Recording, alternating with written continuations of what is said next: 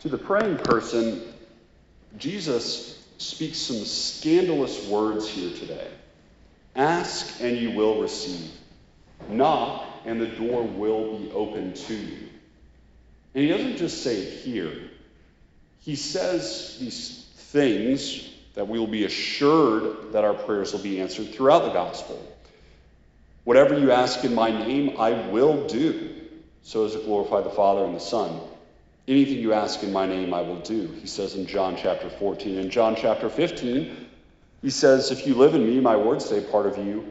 You may ask what you will, it will be done for you. And then in John chapter 16, he says, whatever you ask the Father, he will give you in my name.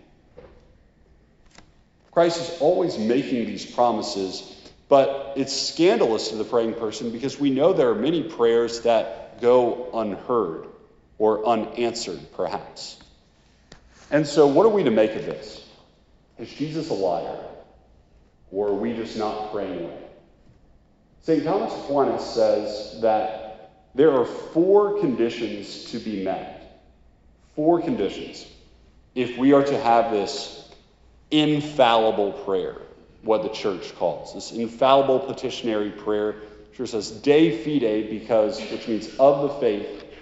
Christ promises that if we pray, this prayer will be answered. And so I'm going to go over these 4 conditions and what that means for us. The first condition, this might seem counterintuitive, is that we pray for ourselves. We pray for ourselves.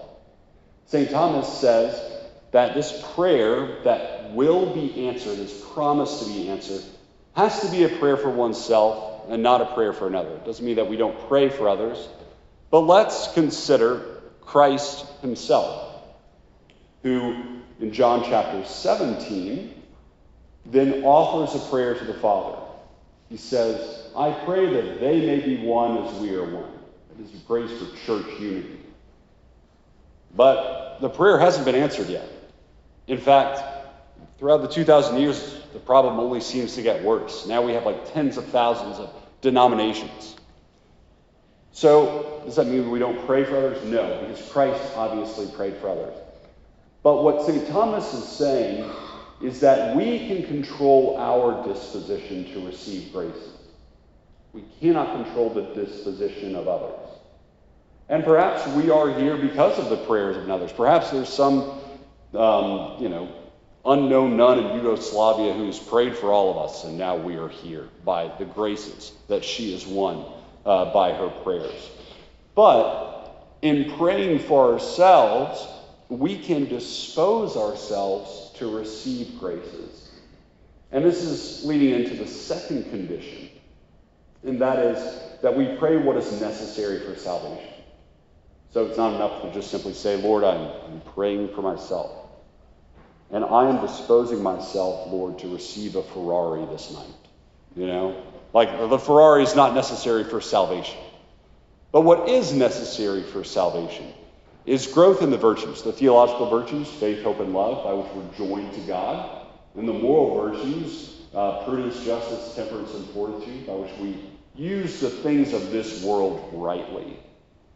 We pray for these virtues so that we can have what is necessary to enter in to heaven, to be saved. So that, for instance, it would look more like this. Lord, I'm driving to family member's house, and I know that every time I see that family member, we get into a fight.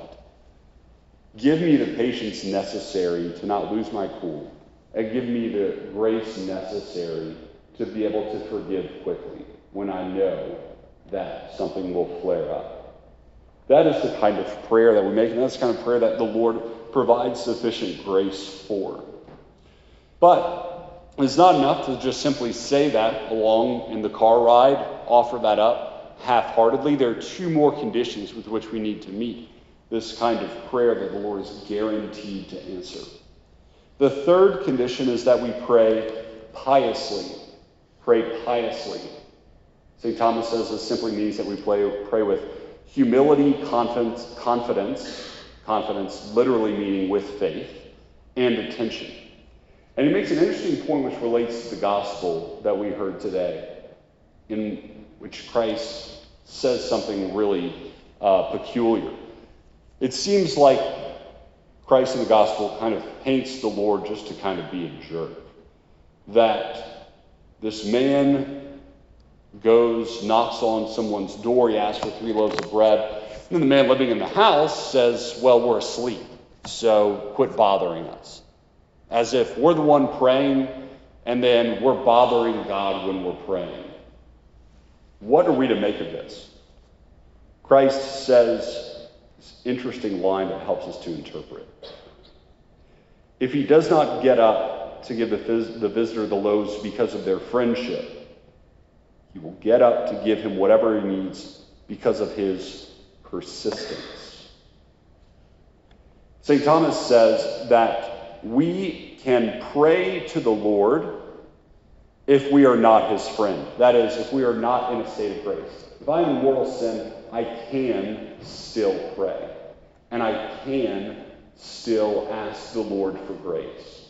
And the reason is that prayer appeals to God's mercy, while merit, that is being a state of grace, appeals to God's justice. In the same way that a beggar can come up to me and ask me for money, it does not mean that he has earned the money, like as if I have employed this man, but still the money can be given. So it is that we are poor beggars before the Lord, that we can ask the Lord for grace, not because we have earned it, merited it, but because we appeal to his mercy. We pray piously with humility, confidence, and attention for the grace to be reconciled to him, even when we are not his friend.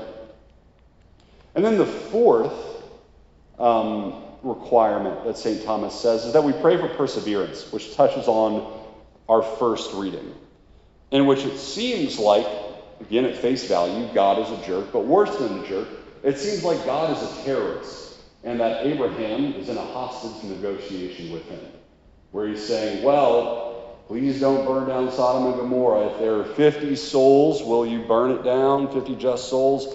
No, I won't. What if there are 40? No, I won't. What if there are 30? No, I won't. What if there are 20? No, I won't. What if there are 10? No, I won't. What Abraham is doing here, he's not changing God's mind. God's mind doesn't change. By his perseverance in prayer, what God has done is that he's changed Abraham. Now Abraham doesn't just care about the 50. He doesn't just care about the masses. He doesn't just care about the 40. He doesn't just care about the 30. Not even just the 20. Abraham cares so particularly about the individuals in Sodom and Gomorrah that he cares about even if there are 10. Lord, please don't burn this down. And it's because God is changing Abraham to be like himself. Because God is the one who cares about the one. He cares about just Abraham's salvation. That's good enough for the Lord. And so in perseverance, what God has done is that he has stretched Abraham's heart to be like his own. And so these 4 requirements, that we pray for ourselves, that we pray for what is necessary for salvation, that we pray piously, and then we pray for perseverance. What does it mean? What does it mean for us? What is the Lord trying to say? First, it's worth pointing out, if the Lord guarantees something, if a good father guarantees, like he makes something his first priority, then it means that this is what matters most. So if the Lord guarantees to answer this kind of prayer, it means that what the Lord cares about most is that we be saved, that I become holy, that you become holy.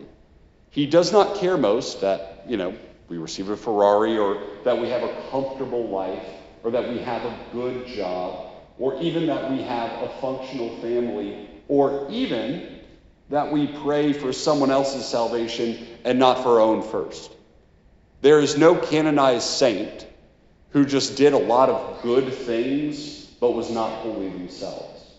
The first requirement is that they are holy themselves. The Lord cares first about our own salvation. Secondly, there's this beautiful quote that the Council of Trent takes up from St. Augustine. And this is what St. Augustine says: that God does not command the impossible, But by commanding, he teaches you both to do what you can do and to ask what you cannot do. And he helps you that you may be able. That the Lord calls us into his kingdom. He asks us to be holy. He also recognizes that of our own abilities, we can't be holy. But he does, when we get on our knees and beg him for grace, provide the necessary grace to become holy. He does not ask of something that is impossible, but he asks us to do something to the best of our ability, and then whenever we are no longer able, to ask him for the grace necessary. The third point, to be humble, confident, and attentive, that is to pray piously, is that this happens all the time, that when we are not in friendship with God, the Lord puts things in our way that allow us to become friends with him. So, for instance, you could imagine a pious grandmother dies, and at her funeral, her grandson, who has been away from the church for years, begins to pray for the repose of her soul during the funeral liturgy. And throughout those prayers, petitioning God that she be brought into his kingdom quickly, God touches the man's conscience so that he realizes, I haven't been to confession in 10 to 15 years. Perhaps now is the time to go. That by imploring God's mercy, that by becoming a beggar before the Lord, the man receives sufficient grace to become the Lord's friend once again.